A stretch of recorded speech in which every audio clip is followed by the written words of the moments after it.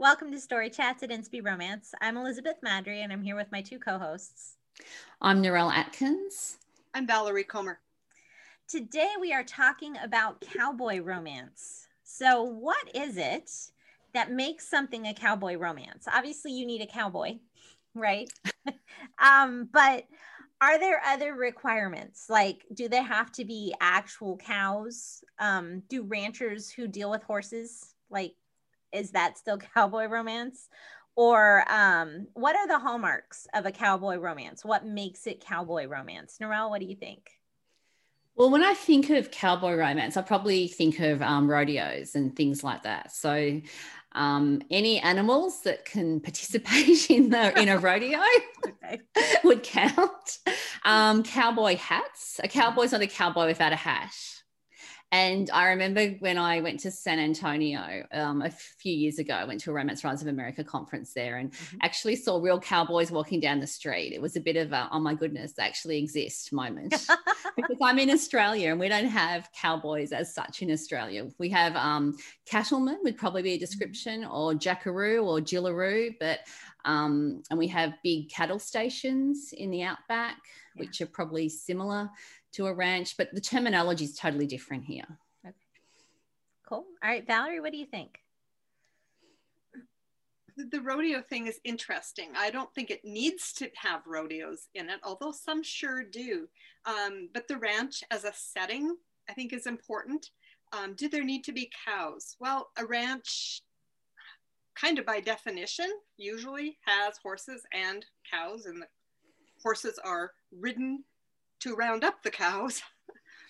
Without cows, I'm not sure quite what they would do, but I did actually write one without cows in it. But they had a plan in place for getting cows. They were working towards getting back up and running properly as a ranch. So I think that that cows are pretty important to it. And if there aren't any on whatever ranch, then they need to be out there looking for them. What if they raise sheep? Big herds of sheep. That's not what it's. You use dogs. You have your sheep dogs that round up the sheep. But you still ride horses. Sometimes. It's would not generally be considered ranching. It would be farming of a sort then, I think. Sheep farming. Farming. Could it be cow farming? If I mean they're still animals. Because we do, like where I live, we have just a short country road, but there's 2 dairy farms on it. And so they have cows, and they are not ranches, and they do not have cowboys, and they do not have horses. Okay. But they do have cows. And but dairy farms, like if you wrote a romance at a dairy farm, it would not be a cowboy romance. Correct. Even though there are cows. Correct. Okay.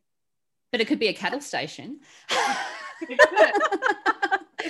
I don't know. I mean, it's interesting. We have, I mean, sheep, I think it also depends on the landscape as well. Like certain types of climate and depending on where it is, sheep will run better or cattle will run better. It depends on where you are. So in Australia, we've always been big producers of lamb, wool.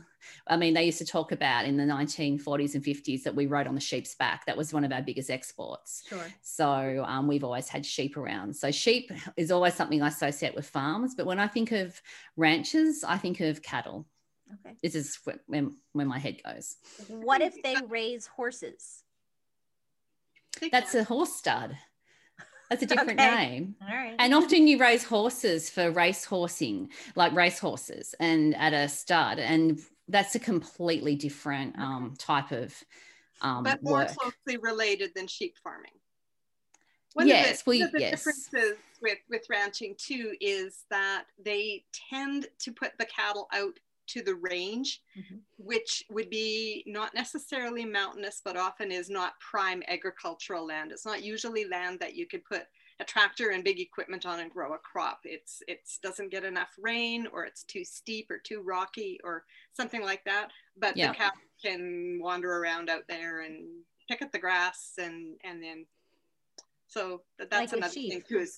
Like a sheep. Like with sheep, where they take the sheep up to the summer pasture and then they bring them back down. Yes. Okay, Well, just checking. Well, let's think about England. So over in England, there's lots of horses. Mm-hmm. Okay. And there's horse studs and there's a lot of racing. Could there be a ranch in England? No. Yeah. I'm sorry. And Okay. yeah. And I think that's the difference. Okay. All right. But they can have sheep. Yes. Yes. Yes. Okay. So you mentioned terrain, and this isn't on our list of our outline, but like we see cowboys, I primarily in like 2, maybe 3 places. You've got like the Montana, Wyoming. Right. You've got Texas. Right. And you've got some parts of California.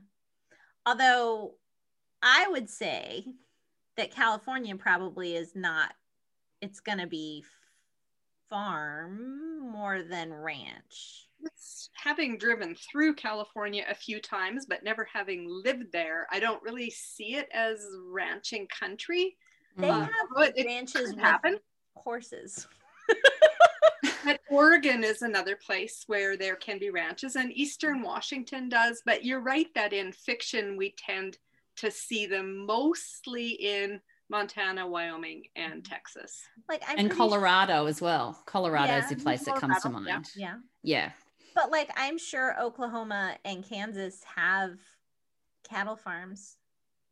They're just probably not considered ranches because they're not in ranch land. I have seen stories. Okay. Cowboy stories set in those places. But I think generally speaking, if Montana and Texas would be like shorthand for cowboy story. Sure. Where Colorado, excuse me, could be a variety of things. Yeah. But if you're just like going straight for a cowboy thing, then if you say Montana, they're like, oh, I have a picture in my head. I know what that would be, or Texas. Okay. So no cowboys in Australia. No. Well, we don't use the same terminology. Okay. And so we obviously have people that ride horses and round up cattle. But the traditional terminology here has been cattleman or cattle lady, or as I said, it's more the Jillaroo, Jackaroo type thing. And we probably had more sheep than cattle in terms of the mix of agriculture. And so shearers were probably a big job that people did. And the shearers are probably more if you go back and look at some of the poetry from Banjo Patterson, the man from Snowy River was in the mountains. He wasn't rounding cattle. With the brumbies, the wild horses, and and it's just, I think it relates to our landscape. We've got most of the populations around the coast, then we've got the mountain range, and then we sort of have some land in the north, but that's it's very outback where the cattle is. You'll see more sheep when you're sort of around the coastal areas, but then it depends on and then if we're not counting dairies is where you'll see a lot of cattle as well. Like if you go down to the Bega Valley in New South Wales, that's a big dairy area, a lot in Victoria as well. So it just depends, but we just don't have that cowboy culture. Akubra hats are probably the thing that our people on the farms wear. That's what would be our cowboy hat equivalent. Okay. That term cowboy culture makes sense, and that's what I was meaning about the Montana, Texas thing as well. Yeah. It's cowboy culture that we associate there. Okay. I can go with that. I was thinking, also like Argentina is sort of known for their beef. So clearly they have big beef raising, and you have the vaquero but that's very different from the cowboy. Even though probably their role is essentially the same. Similar. Yeah. Yeah. So it's interesting, the regionality of it.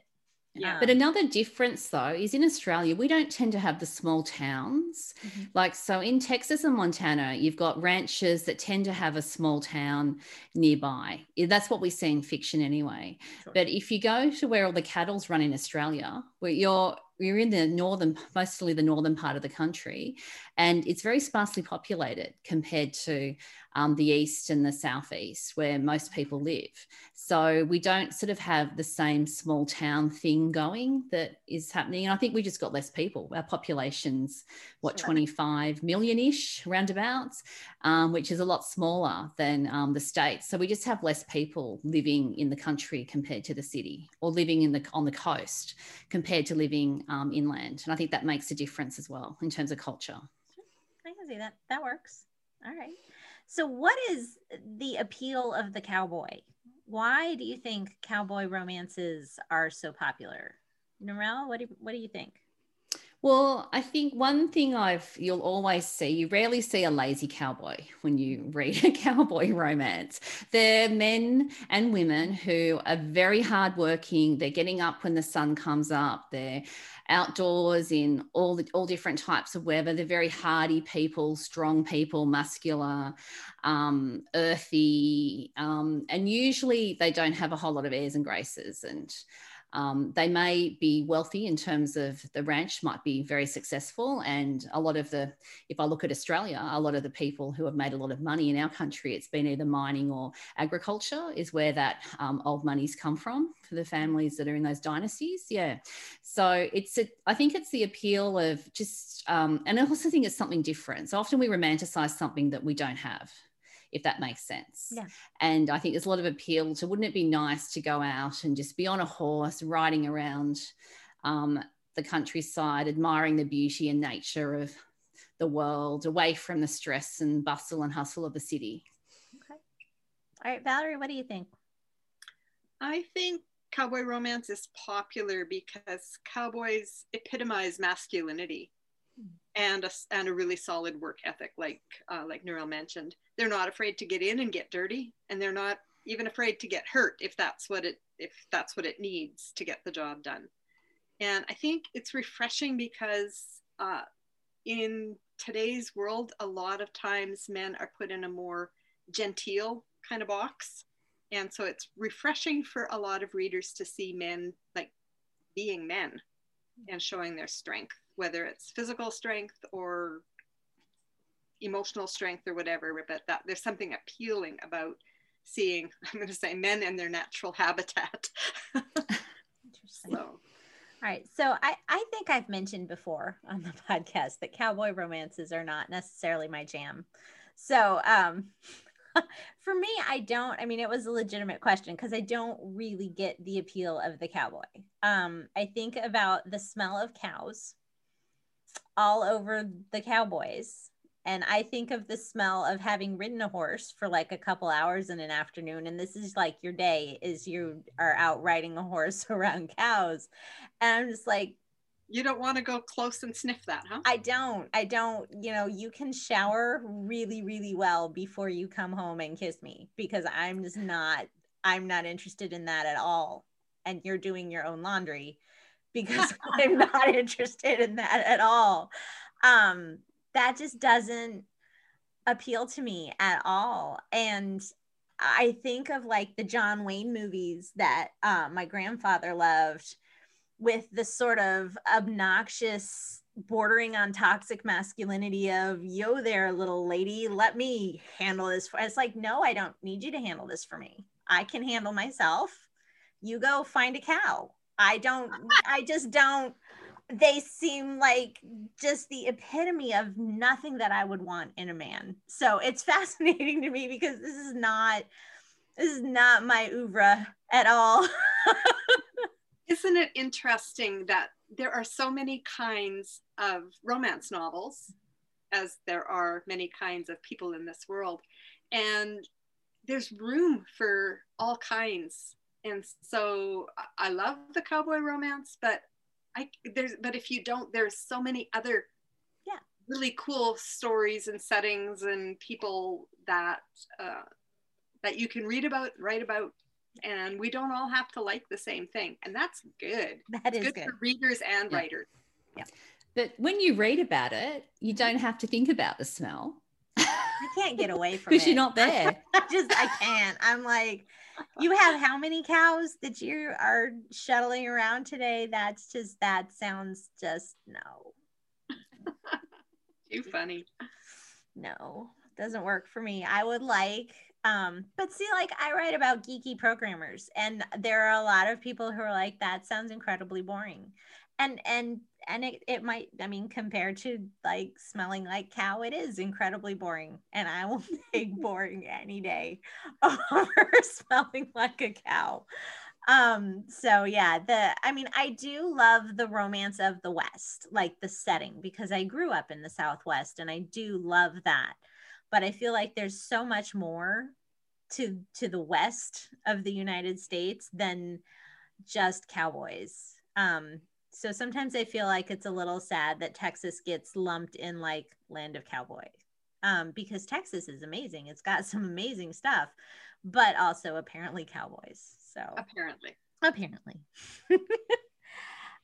So let's talk specific books. The best cowboy romances you've read, and we talked ahead of time. I read 2 different cowboy series, so you guys know that those are mine.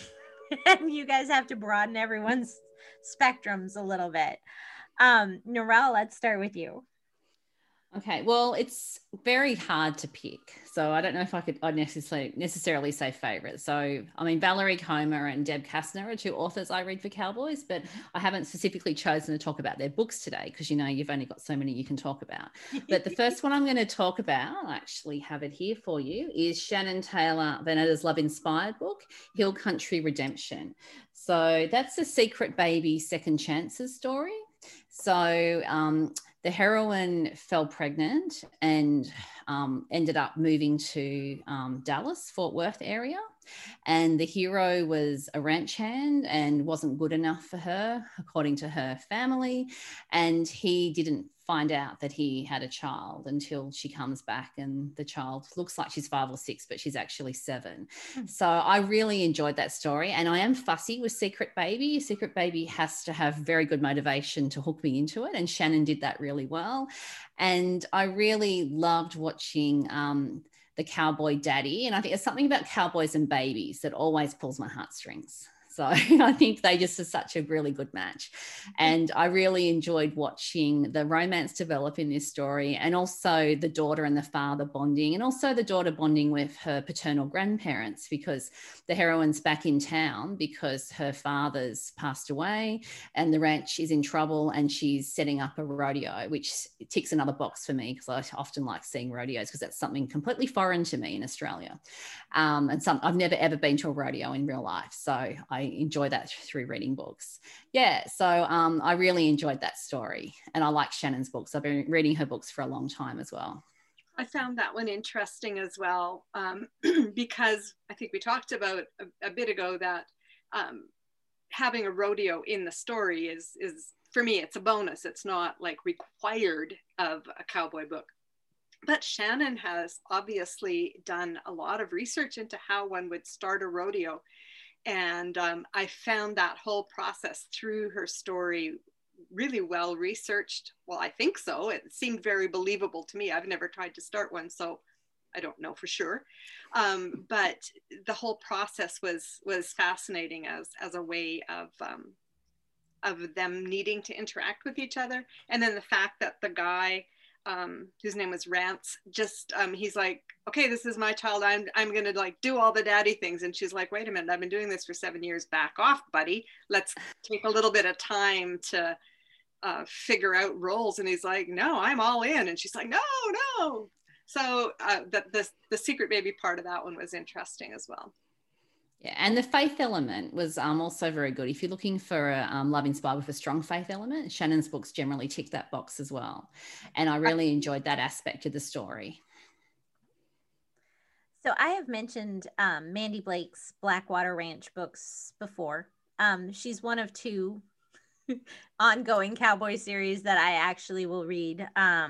Book 1 of that series is Remembering the Cowboy. And it's an amnesia trope. Too. What? It's on my list. Oh, yeah. And mine. Oh, well, then we should be able to talk about it just fine. That's right. Yes. It's an amnesia trope, which is tricky to do well, I think. I was telling someone, I just finished an amnesia book, writing one, and I was telling someone, and I can't remember who, that quicksand and amnesia are a lot less prevalent in my life than I feel like I was led to believe that they would be from the cartoons I watched growing up. I was like, if you weren't getting sucked into quicksand or having amnesia, then that there was no story. It felt like in the early 80s, but just doesn't seem to actually happen in real life. So amnesia can be, thankfully, amnesia can be tricky, I feel like, and I thought she did it very nicely. But it kicks off the series well. And amusingly, I like the series because it's not super focused on all the cowboy stuff. It's like they fix some fences and they say, oh, I have to. Yeah, it's not, I don't have to go on a cattle drive with them as part of the story. There's much more in town or just around the around the ranch. And it's not so much about the stinky, gross work that they do as it is just, they happen to also be cowboys. It's about the relationship. Yeah. And that's something that I was thinking about, having just read that one of Shannon's that you mentioned, Narelle. I read it this past week. And it was very focused on all the things at the ranch and all the ranching things, right? And I thought about my own cowboy stories, and I thought, I think it's the difference between mine. I shouldn't speak for Shannon, but mine are very character driven. I don't plot a whole lot. So I just throw a couple characters in there, and one of them happens to be a cowboy and lives on the ranch. And sometimes the ranching, cowboying, riding horses is a very minor, very, very minor part of the story. It's setting, but not necessarily the whole thing. And that, I think, is with Mandy's as well. Well, that's probably why yours is the other cowboy series that I read. Is Valerie's the Saddle Springs and the Kavanaugh Cowboys. The Kavanaugh ones are a little more ranchy because they're not in town. Saddle Springs is closer to town, and so you get more town and that sort of thing. The Kavanaugh, they're sort of out on the ranch, so you do tend to have a few more ranchy details in there. Until you read book 3, which is very unranchy. Yeah. And it's not coming soon. None of them are overwhelming, which is good because again, to me, that's not a draw for me, is overwhelming cattle ranching detail.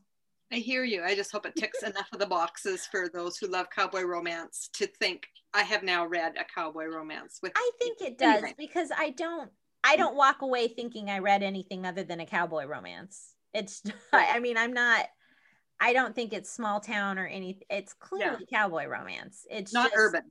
No, it's just cowboy romance, but it's not like all cows all the time, which, I don't know that any others are because I haven't read them. I haven't read them either. So all cows all the time. That could be somebody's tagline. You're welcome to have it. All cows all the time. I'll make that. That could also very much backfire when you think about the other way that could be thought of. True.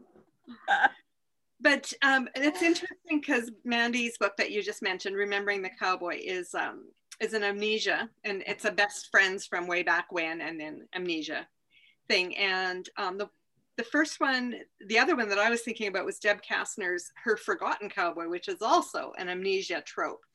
They had been married, and now she's back. So there's a whole, like, what happened, right? She returns pregnant, and she's back at the ranch trying to remember what happened. So of course there's this tragic reason why they separated that he knows, but he doesn't want to just like up and tell her because she'll run again. So it's pretty interesting, but there's a fair bit of ranchiness in that one. But again, it's far more focused on the relationship between the two people. And I'm not saying that means that Shannon's didn't have a lot of the relationship. It did. It was just far more focused, the relationship as per the rodeo. You got the details in there. Yeah.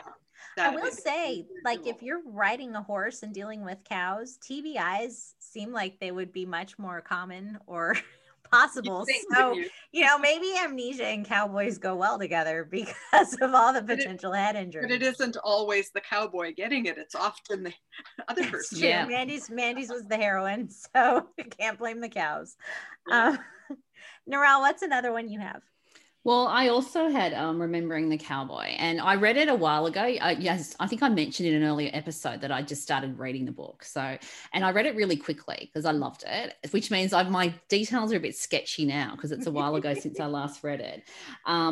But what I liked about that one is not only was he a cowboy, he was a firefighter. Mm-hmm. So that's like a double tick from me. And the way that they end up meeting again is not on a ranch either.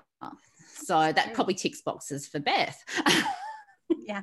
With those elements of the story. So what was really interesting was he had both jobs. So he worked on the ranch and he also had the firefighting job that he did. I think he had 2 days on and 4 days off or something like that, some roster like that. And so that was really interesting. But what I really liked about that book was the close family connections, which we talked about. So I think if you're looking at a community like a ranch or a farm, then you really have nowhere to go in terms of seeing people in person, but the people you're working with, living with, that are often family members. So I think there's always a lot to explore and unpack with that. And that's one of the reasons I love Valerie's cowboy books, is that I think she does that really well. Agreed. She brings in characters into the earlier books that we then get to see what's happening in their lives before they get their story. And that's something I think that's really fun, to actually watch a character. And she also does this in the Urban Farm Fresh series too. It's not just in the ranch books, but to actually watch a character start often from a really bad place, mm-hmm. and see that in the earlier books, and then see them get their stories. And then you get to see afterwards what happens as well. If it's a book in the middle of the series, you might see a wedding and you might see the couple have children. And I think that whole sense of community is really fun. And I think you often see that in cowboy books as well. And it's often people looking for home, those themes of belonging, yeah. and all that kind of stuff's often drawn out as well. Yep, absolutely. Do you have another, Valerie? I think that we've pretty much covered the Mandys and Debs and Shannons that I had written down.